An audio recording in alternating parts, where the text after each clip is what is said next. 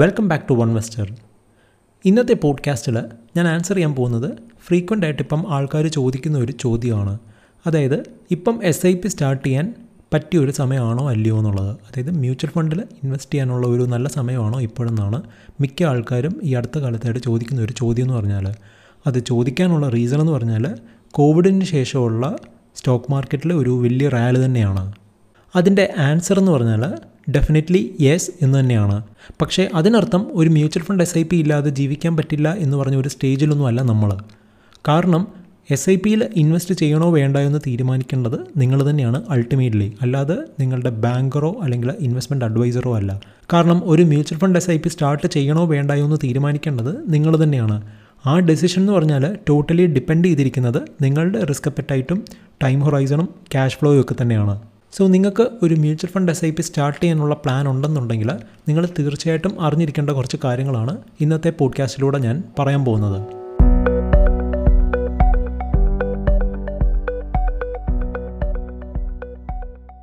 Indian stock market എന്ന് പറഞ്ഞാൽ ഇപ്പോൾ എക്സ്പെൻസീവ് ആണ്. ഇനി അതുകൊണ്ട് എന്താണ് ഉദ്ദേശിക്കുന്നതെന്ന് ചോദിച്ചാൽ നിഫ്റ്റിയുടെ P മൾട്ടിപ്പിൾ ചെക്ക് ചെയ്താൽ മതി, അല്ലെങ്കിൽ P ചാർട്ട് ചെക്ക് ചെയ്താൽ മതി. അതിപ്പോൾ നിങ്ങൾക്ക് ഇഷ്ടംപോലെ വെബ്സൈറ്റ്സിൻ്റെ അകത്ത് അവൈലബിൾ ആണ്. നിഫ്റ്റിയുടെ P ചാർട്ട് എന്ന് പറഞ്ഞിട്ട് ഗൂഗിൾ സെർച്ച് ചെയ്താൽ മതി. സോ അപ്പോൾ നിങ്ങൾക്കൊരു ചാർട്ട് കാണാൻ പറ്റും. അതിൽ 99 മുതലുള്ള ഡേറ്റ അവൈലബിൾ ആണ്.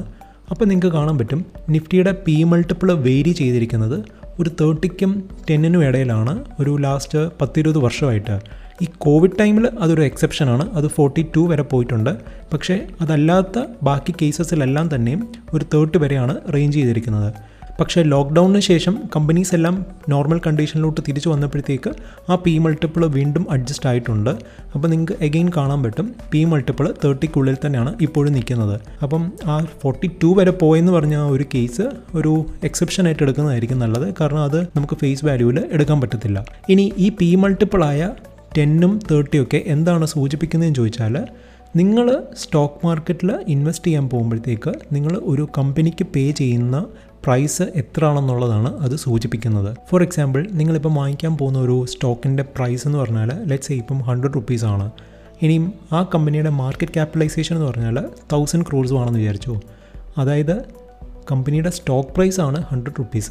മാർക്കറ്റ് ക്യാപിറ്റലൈസേഷൻ എന്ന് പറഞ്ഞാൽ അതായത് ആ കമ്പനിയുടെ എല്ലാ ടോട്ടൽ ഇഷ്യൂ ചെയ്തിരിക്കുന്ന എല്ലാ ഷെയർസിൻ്റെയും ഇപ്പോഴത്തെ മാർക്കറ്റ് വാല്യൂ ആണ് 1000 crores. അങ്ങനെയാണെന്നുണ്ടെങ്കിൽ നിങ്ങൾ പേ ചെയ്യുന്നത് ഇപ്പം ലെറ്റ്സ് സേ ഞാൻ നേരത്തെ പറഞ്ഞ പോലെ തന്നെ സ്റ്റോക്ക് പ്രൈസ് ആയ 100 rupees ആണ് നിങ്ങൾ പേ ചെയ്യുന്നതെന്നുണ്ടെങ്കിൽ അതിനെ വാല്യൂ ചെയ്യാനുള്ള ഒരു ഫോമുലയാണ് P മൾട്ടിപ്പിൾ എന്ന് പറഞ്ഞാൽ. സോ P മൾട്ടിപ്പിൾ സൂചിപ്പിക്കുന്നത് നിങ്ങൾ ഒരു സ്റ്റോക്ക് വാങ്ങിക്കാൻ നേരത്ത് ആ കമ്പനി ജനറേറ്റ് ചെയ്യുന്ന പ്രോഫിറ്റ്സിൻ്റെ എത്ര ടൈംസ് ആണ് നിങ്ങൾ പേ ചെയ്യുന്നതെന്നുള്ളതാണ് P മൾട്ടിപ്പിൾ സൂചിപ്പിക്കുന്നത്. സോ ഈ കേസിൽ ഞാൻ ഓൾറെഡി പറഞ്ഞിരുന്നു, സ്റ്റോക്ക് പ്രൈസ് എന്ന് പറഞ്ഞാൽ 100 rupees ആണ്, മാർക്കറ്റ് ക്യാപിറ്റലൈസേഷൻ എന്ന് പറഞ്ഞാൽ 1000 crores ആണ്. ഇനി ആ കമ്പനി ഒരു വർഷം ജനറേറ്റ് ചെയ്യുന്ന പ്രോഫിറ്റ്സ് എന്ന് പറഞ്ഞാൽ 100 crores ആണെന്ന് വിചാരിച്ചു. അങ്ങനെയാണെങ്കിൽ നിങ്ങൾ പേ ചെയ്യുന്ന പ്രൈസ് എന്ന് പറഞ്ഞാൽ 10 times ആണ്. അതായത് കമ്പനിയുടെ ഒരു വർഷത്തെ പ്രോഫിറ്റ് എന്ന് പറഞ്ഞാൽ 100 crores ആണ്. ആ 100 crores ഇൻറ്റു 10 times ആണ് മാർക്കറ്റ് ക്യാപിറ്റലൈസേഷൻ എന്ന് പറഞ്ഞാൽ. എഗെയിൻ ആ കമ്പനിയുടെ ടോട്ടൽ മാർക്കറ്റ് ക്യാപിറ്റലൈസേഷൻ ആയ 1000 crores ആ കമ്പനി ഇഷ്യൂ ചെയ്തിരിക്കുന്ന ടോട്ടൽ നമ്പർ ഓഫ് ഷെയർസുമായിട്ട് ഡിവൈഡ് ചെയ്യുകയാണെങ്കിൽ കിട്ടുന്ന പ്രൈസാണ് ഈ സ്റ്റോക്ക് പ്രൈസ് ആയ 100 rupees എന്ന് പറഞ്ഞാൽ. അങ്ങനെയാണെങ്കിൽ ആ കമ്പനി ഒരു വർഷം ജനറേറ്റ് ചെയ്യുന്ന പ്രോഫിറ്റ്സ് ആയ 100 crores ആ കമ്പനിയുടെ ടോട്ടൽ നമ്പർ ഓഫ് ഷെയർസ് ആയിട്ട് ഡിവൈഡ് ചെയ്യുകയാണെങ്കിൽ എഗെയിൻ നിങ്ങൾക്ക് കിട്ടുന്ന ഒരു ഫിഗറാണ് 10 രൂപ എന്ന് പറഞ്ഞാൽ. സോ ആ 10 രൂപയുടെ 10 times ആണ് സ്റ്റോക്ക് പ്രൈസ് ആയ 100 rupees. ഇനിയും ആ കമ്പനി ജനറേറ്റ് ചെയ്യുന്ന ഒരു വർഷത്തെ പ്രോഫിറ്റ്സ് ആയ 100 crores-ൻ്റെ 10 times ആണ് ആ കമ്പനിയുടെ മാർക്കറ്റ് ക്യാപിറ്റലൈസേഷൻ എന്ന് പറഞ്ഞാൽ. സോ നിങ്ങൾ ആ കമ്പനിക്ക് പേ ചെയ്യുന്നത് ആ കമ്പനിയുടെ ഒരു വർഷത്തെ ഏർണിങ്സിൻ്റെ 10 times ആണെന്നുള്ളതാണ് അതിനർത്ഥം. ഇനി നിഫ്റ്റിയുടെ P മൾട്ടിപ്പിൾ 10നും 30ക്കും ഇടയിലാണെന്ന് പറഞ്ഞാൽ അതിനർത്ഥം നിഫ്റ്റിയിൽ ഇൻക്ലൂഡ് ചെയ്തിരിക്കുന്ന 50 കമ്പനീസ് ഉണ്ട്. ആ 50 കമ്പനീസിൻ്റെ ഏർണിങ്സിൻ്റെ 10 times ആണ് ഇപ്പോഴത്തെ നിഫ്റ്റിയുടെ വാല്യൂ എന്നാണ് അതിനർത്ഥം. ഇനി ഇതൊരു റിയൽ ലൈഫ് എക്സാമ്പിളായിട്ട് ഞാൻ കമ്പയർ ചെയ്തിട്ട് ഒന്നുകൂടെ പറയാം. സപ്പോസ് നിങ്ങളുടെ വീടിനടുത്ത് ഒരു ഫ്ലാറ്റ് വിൽക്കാനുണ്ടെന്ന് വിചാരിച്ചു. അവർ ചോദിക്കുന്ന പ്രൈസ് എന്ന് പറഞ്ഞാൽ 10 ലക്ഷം രൂപയാണ്. പക്ഷേ നിങ്ങൾക്കറിയാം ഓൾറെഡി ഒരു 10 വർഷം മുമ്പ് അതേപോലെ ഒരു ഫ്ലാറ്റിൻ്റെ പ്രൈസ് എന്ന് പറഞ്ഞാൽ 1 ലക്ഷം രൂപയുള്ളായിരുന്നു. ഇനി 5 വർഷം മുമ്പായിരുന്നെന്നുണ്ടെങ്കിൽ അതേപോലെ ഒരു ഫ്ലാറ്റിൻ്റെ വില എന്ന് പറഞ്ഞാൽ 5 ലക്ഷം രൂപയായിരുന്നു. അതായത് 10 വർഷം മുമ്പ് നിങ്ങളുടെ വീടിനടുത്തുള്ള ഒരു ഫ്ലാറ്റിൻ്റെ വില എന്ന് പറഞ്ഞാൽ 1 ലക്ഷം രൂപയായിരുന്നു. 5 വർഷം മുമ്പ് അത് 5 ലക്ഷം രൂപയായിരുന്നു. ഇപ്പം ചോദിക്കുന്ന പ്രൈസ് എന്ന് പറഞ്ഞാൽ 10 ലക്ഷം രൂപയാണ്. അങ്ങനെയാണെങ്കിൽ നിങ്ങൾ ആ ഫ്ലാറ്റ് വാങ്ങിക്കുമോ ഇല്ലയോ? ഇനി വാങ്ങിക്കുമെന്നുണ്ടെങ്കിൽ തന്നെ നിങ്ങൾ എന്തടിസ്ഥാനത്തിലാണ് അതിനെ വാല്യൂ ചെയ്തിരിക്കുന്നത്? ഇനി ആ ഫ്ലാറ്റിനെ വാല്യൂ ചെയ്യാനുള്ള ഒരു വഴി എന്ന് പറഞ്ഞാൽ നമുക്ക് അസ്യൂം ചെയ്യാം ആ ഫ്ലാറ്റിൻ്റെ റെൻ്റൽ ഇൻകം എന്ന് പറഞ്ഞാൽ ഒരു വർഷം ആ ഫ്ലാറ്റിൻ്റെ ടോട്ടൽ വാല്യൂ ആയ 10 ലക്ഷത്തിൻ്റെ 5% ആണെന്നുള്ളത്. അതായത് 50,000 രൂപയാണ് നിങ്ങളിപ്പം ആ ഫ്ലാറ്റ് വാങ്ങിച്ചാൽ നിങ്ങൾക്ക് റെൻ്റൽ ഇൻകം ആയിട്ട് കിട്ടാൻ പോകുന്നത്. സോ അങ്ങനെയാണെങ്കിൽ ഡെഫിനറ്റ്ലി ആ ഫ്ലാറ്റ് വാങ്ങിച്ചാൽ നിങ്ങൾക്കൊരു വാല്യൂ ഉണ്ട്. അതായത് ഗ്യാരണ്ടീഡ് ആയിട്ട് ഓരോ വർഷവും 50,000 രൂപ നിങ്ങൾക്ക് റെൻ്റൽ ഇൻകം ആയിട്ട് കിട്ടിക്കൊണ്ടിരിക്കും.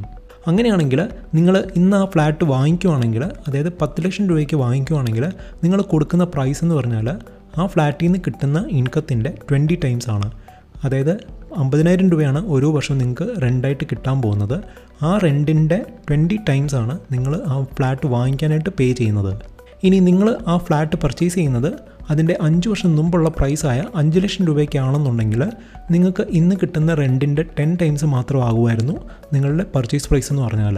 ഇനി നിങ്ങൾക്ക് ആ ഫ്ലാറ്റ് കിട്ടുന്നത് അതിൻ്റെ 10 വർഷം മുമ്പുള്ള പ്രൈസായ 1 ലക്ഷം രൂപയ്ക്കാണെന്നുണ്ടെങ്കിൽ നിങ്ങൾ ഇപ്പം പേ ചെയ്യുന്ന പ്രൈസ് എന്ന് പറഞ്ഞാൽ ആ ഫ്ലാറ്റിൻ്റെ ഒരു വർഷത്തെ റെൻറ്റിൻ്റെ 2 ടൈംസ് മാത്രമാണ്. സോ ഇതെനിയും സ്റ്റോക്കുമായിട്ട് കമ്പയർ ചെയ്യുകയാണെങ്കിൽ നമുക്ക് ഫ്ലാറ്റിൽ നിന്ന് കിട്ടുന്ന റെൻ്റൽ ഇൻകത്തിനെ നമുക്ക് സ്റ്റോക്കിൽ നിന്ന് കിട്ടുന്ന ഡിവിഡൻ്റായിട്ട് കമ്പയർ ചെയ്യാൻ പറ്റും. ഇനി ഫ്ലാറ്റിൻ്റെ പ്രൈസ് എന്ന് പറഞ്ഞാൽ നമുക്കതൊരു സ്റ്റോക്കിൻ്റെ മാർക്കറ്റ് ക്യാപിറ്റലൈസേഷനായിട്ടും കമ്പയർ ചെയ്യാൻ പറ്റും. അതുപോലെ ഒരു സ്റ്റോക്കിൻ്റെ പി മൾട്ടിപ്പിൾ എന്ന് പറഞ്ഞാൽ നിങ്ങൾ ഫ്ലാറ്റിൽ നിന്ന് കിട്ടുന്ന റെൻ്റൽ ഇൻകത്തിൻ്റെ എത്ര ടൈംസ് ആണോ പർച്ചേസ് പ്രൈസായിട്ട് പേ ചെയ്യാൻ പോകുന്നത് അതുമായിട്ട് കമ്പയർ ചെയ്യാൻ പറ്റും. ഫോർ എക്സാമ്പിൾ ഹിന്ദുസ്ഥാൻ യൂണിലിവറിൻ്റെ പി മൾട്ടിപ്പിൾ എന്ന് പറഞ്ഞാൽ ഒരു 60 to 80 ടൈംസിലാണ് ഇപ്പം ട്രേഡ് ചെയ്യുന്നത്. അതായത് ഹിന്ദുസ്ഥാൻ യൂണിലിവറിൻ്റെ ഒരു വർഷത്തെ പ്രോഫിറ്റ്സിൻ്റെ 60 to 80 ടൈംസ് ആണ് ഹിന്ദുസ്ഥാൻ യൂണിലിവറിൻ്റെ മാർക്കറ്റ് ക്യാപിറ്റലൈസേഷൻ എന്ന് പറഞ്ഞാൽ. പക്ഷേ 10 വർഷം മുമ്പ് ഹിന്ദുസ്ഥാൻ യൂണിലിവറിൻ്റെ പി മൾട്ടിപ്പിൾ എന്ന് പറഞ്ഞാൽ 30 ടൈംസിൽ താഴെ ഉള്ളായിരുന്നു. എനിക്ക് തോന്നുന്നു ഒരു 15 വർഷം പുറകോട്ട് പോവുകയാണെങ്കിൽ ഹിന്ദുസ്ഥാൻ യൂണിലിവറിൻ്റെ പി മൾട്ടിപ്പിൾ എന്ന് പറഞ്ഞാൽ 20 ടൈംസ് അറൗണ്ടേ ഉള്ളായിരുന്നു. അതുപോലെ റിലയൻസ് ഇൻഡസ്ട്രീസിൻ്റെ പി മൾട്ടിപ്പിൾ എന്ന് പറഞ്ഞാൽ ഇന്നതൊരു 30 ടൈംസ് ആണ്. പക്ഷേ ഒരു 10-12 വർഷം പുറകോട്ട് പോവുകയാണെങ്കിൽ റിലയൻസിൻ്റെ പി മൾട്ടിപ്പിൾ എന്ന് പറഞ്ഞാൽ 10 to 15 ടൈംസേ ഉള്ളായിരുന്നു. അതുപോലെ ഹിന്ദുസ്ഥാൻ യൂണിലിവറിൻ്റെയും വിപ്രോയുടെയും ഇൻഫോസിസിൻ്റെയും ഒക്കെ പി മൾട്ടിപ്പിൾ എന്ന് പറഞ്ഞാൽ 300 ടൈംസ് ഒക്കെ ആയിരുന്നു ഒരു 20 വർഷം മുമ്പ് വരെ. പക്ഷേ അതിനുശേഷവും ആ കമ്പനീസ് എല്ലാം തന്നെയും ഓരോ വർഷവും വളർന്നുകൊണ്ടിരിക്കുകയായിരുന്നു. അതായത് ആ കമ്പനീസിൻ്റെ എല്ലാം പ്രോഫിറ്റ്സ് ഓരോ വർഷവും 20-30% ഗ്രോ ചെയ്യുന്നുണ്ടായിരുന്നു അത് കഴിഞ്ഞിട്ട്. പക്ഷേ ആ സ്റ്റോക്സിൻ്റെ ഒക്കെ റിട്ടേൺസ് എന്ന് പറഞ്ഞാൽ 0 ആയിരുന്നു ഒരു 2000 മുതൽ 2010 വരെ നോക്കുകയാണെങ്കിൽ. അതിൽ ഡിവിഡൻസ് ഞാൻ ഇൻക്ലൂഡ് ചെയ്തിട്ടില്ല.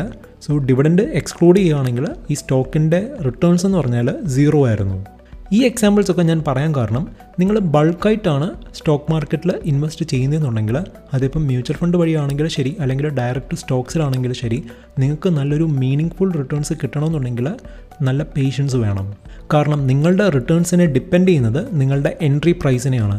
ഞാൻ ഓൾറെഡി പറഞ്ഞിരുന്നു, നിങ്ങളിപ്പം ഹിന്ദുസ്ഥാൻ യൂണിലിവറിലോ ഇൻഫോസിസിലോ വിപ്രോയിലൊക്കെ 2000ൻ്റെ പീക്കിലാണ് ഇൻവെസ്റ്റ് ചെയ്തതെന്നുണ്ടെങ്കിൽ നിങ്ങൾക്ക് നല്ലൊരു റിട്ടേൺസ് കിട്ടാനായിട്ട് ഒരു 10 വർഷമെങ്കിലും വെയിറ്റ് ചെയ്യേണ്ടി വന്നേനെയും. അതുപോലെ തന്നെ ഇപ്പം ഇന്ത്യൻ സ്റ്റോക്ക് മാർക്കറ്റ് അതിൻ്റെ ഓൾ ടൈം ഹൈയിലാണ് ട്രേഡ് ചെയ്യുന്നത്. മാത്രമല്ല നിഫ്റ്റിയുടെ പി മൾട്ടിപ്പിളും അതിൻ്റെ അപ്പർ റേഞ്ചിലാണ്. അതുകൊണ്ട് തന്നെ നിങ്ങൾക്ക് ഈ സമയത്ത് ഇൻവെസ്റ്റ് ചെയ്യുകയാണെങ്കിൽ നല്ലൊരു റിട്ടേൺസ് ക്യാപിറ്റൽ അപ്രീസിയേഷനായിട്ട് കിട്ടണമെന്നുണ്ടെങ്കിൽ നിങ്ങളൊരു 10-15 വർഷമെങ്കിലും വെയിറ്റ് ചെയ്യേണ്ടി വരും. കാരണം മാർക്കറ്റ് എന്ന് പറഞ്ഞാൽ ഒരു സൈക്കിളായിട്ടാണ് മൂവ് ചെയ്യുന്നത്. ഒരു അപ്പ് സൈക്കിൾ എന്ന് പറഞ്ഞാൽ ചിലപ്പോൾ ഒരു 5-10 വർഷം കൊണ്ടായിരിക്കും അവസാനിക്കുന്നത്. അത് കഴിഞ്ഞാൽ പിന്നെ അതൊരു ഡൗൺ സൈക്കിളിലായിരിക്കും പോകുന്നത്. അതും എഗെയിൻ ഒരു 2-3 വർഷം, ചിലപ്പോൾ ഒരു 8 വർഷം വരെ അതും നീണ്ടു നിൽക്കാം. ചിലപ്പം ഒരു 10 വർഷം വരെ അതും നീണ്ടു നിൽക്കാം. സോ ആ സൈക്കിൾ കഴിഞ്ഞിട്ടേ പിന്നെ അടുത്ത സൈക്കിൾ തുടങ്ങത്തുള്ളൂ. സോ നിങ്ങൾ സ്റ്റോക്സിൽ എൻട്രി ചെയ്യുന്നത് ഒരു അപ്പ് സൈക്കിളിൻ്റെ ബിഗിനിങ്ങിലാണെങ്കിൽ നിങ്ങൾക്ക് പെട്ടെന്ന് റിട്ടേൺസ് കിട്ടാനുള്ള ചാൻസ് എന്ന് പറഞ്ഞാൽ ഭയങ്കര കൂടുതലാണ്. ഇനി നിങ്ങൾ എൻട്രി ചെയ്യുന്നത് ഒരു അപ്പ് സൈക്കിളിൻ്റെ ടോപ്പിലാണെന്നുണ്ടെങ്കിൽ ആ സൈക്കിൾ അവസാനിച്ചിട്ട് അടുത്ത ഡൗൺ സൈക്കിളും കംപ്ലീറ്റ് ചെയ്ത് കഴിഞ്ഞ് പുതിയൊരു അപ്പ് സൈക്കിൾ തുടങ്ങുമ്പോൾ മാത്രമേ നിങ്ങൾക്ക് റിട്ടേൺസ് കിട്ടാനുള്ള ചാൻസ് ഉള്ളൂ.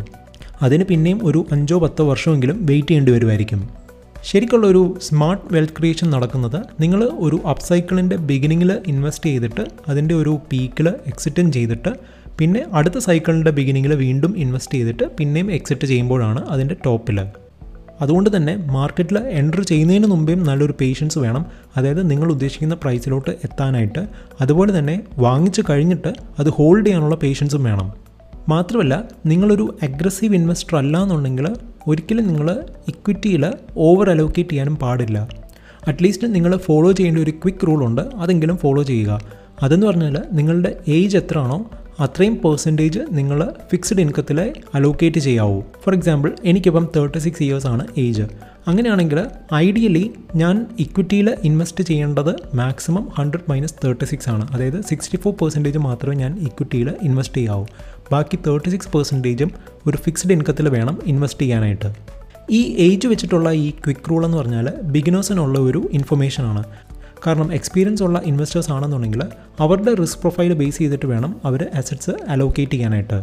ഫോർ ഇൻസ്റ്റൻസ്, എൻ്റെ ഏജ് ഇപ്പം 36 ആണെന്ന് പറഞ്ഞാലും ഞാൻ ഒരിക്കലും 36% ഫിക്സ്ഡ് ഇൻകത്തിലും ബാക്കി 64% മാത്രം ഇക്വിറ്റിയിൽ അലോക്കേറ്റ് ചെയ്തിട്ടും അങ്ങനെ ഒരു പോർട്ട്ഫോളിയോ അല്ല കീപ്പ് ചെയ്യുന്നത്.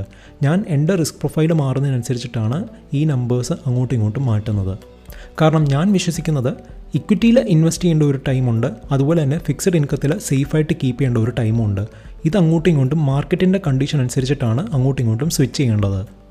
സോ ഇനിയും ഈ ടോപ്പിക്കിലേക്ക് തിരിച്ചു വരികയാണെങ്കിൽ, ഇന്നിപ്പം SIP സ്റ്റാർട്ട് ചെയ്യാൻ നല്ലൊരു സമയമാണോ എന്ന് ചോദിച്ചാൽ ഡെഫിനറ്റ്ലി ഇന്ന് SIP സ്റ്റാർട്ട് ചെയ്യാൻ നല്ലൊരു സമയം തന്നെയാണ്.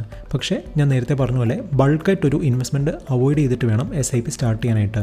കാരണം ഒരു SIP സ്റ്റാർട്ട് ചെയ്യുക, പിന്നെ അത് കൺസിസ്റ്റൻ്റ് ആയിട്ട് പേ ചെയ്തുകൊണ്ടിരിക്കുക എന്നുള്ളതാണ് ഏറ്റവും വലിയ കാര്യം എന്ന് പറഞ്ഞാൽ.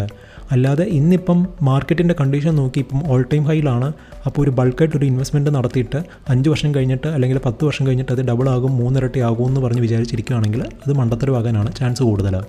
കാരണം മാർക്കറ്റിൻ്റെ ലെവൽസ് ഒരിക്കലും നമുക്ക് പ്രൊഡിക്റ്റ് ചെയ്യാൻ പറ്റത്തില്ല 2-3 വർഷം കഴിയുമ്പോഴത്തേക്ക്. അതിൻ്റെ ഏറ്റവും വലിയ എക്സാമ്പിളാണ് 2020 കോവിഡ് ക്രാഷ് എന്ന് പറഞ്ഞാൽ. ഇനിയും ഒരു മ്യൂച്വൽ ഫണ്ട് SIP സ്റ്റാർട്ട് ചെയ്യാൻ നിങ്ങൾ റെഡിയല്ല, അല്ലെങ്കിൽ അതിനുള്ള ടൈം ആയിട്ടില്ല എന്നാണ് നിങ്ങൾക്ക് തോന്നുന്നതെന്നുണ്ടെങ്കിൽ എഗെയിൻ നിങ്ങൾക്ക് ചെയ്യാൻ പറ്റുന്ന ഒരു കാര്യം എന്ന് പറഞ്ഞാൽ ഒരു ഫിക്സഡ് എമൗണ്ട് ഓരോ മാസവും സേവ് ചെയ്യുക.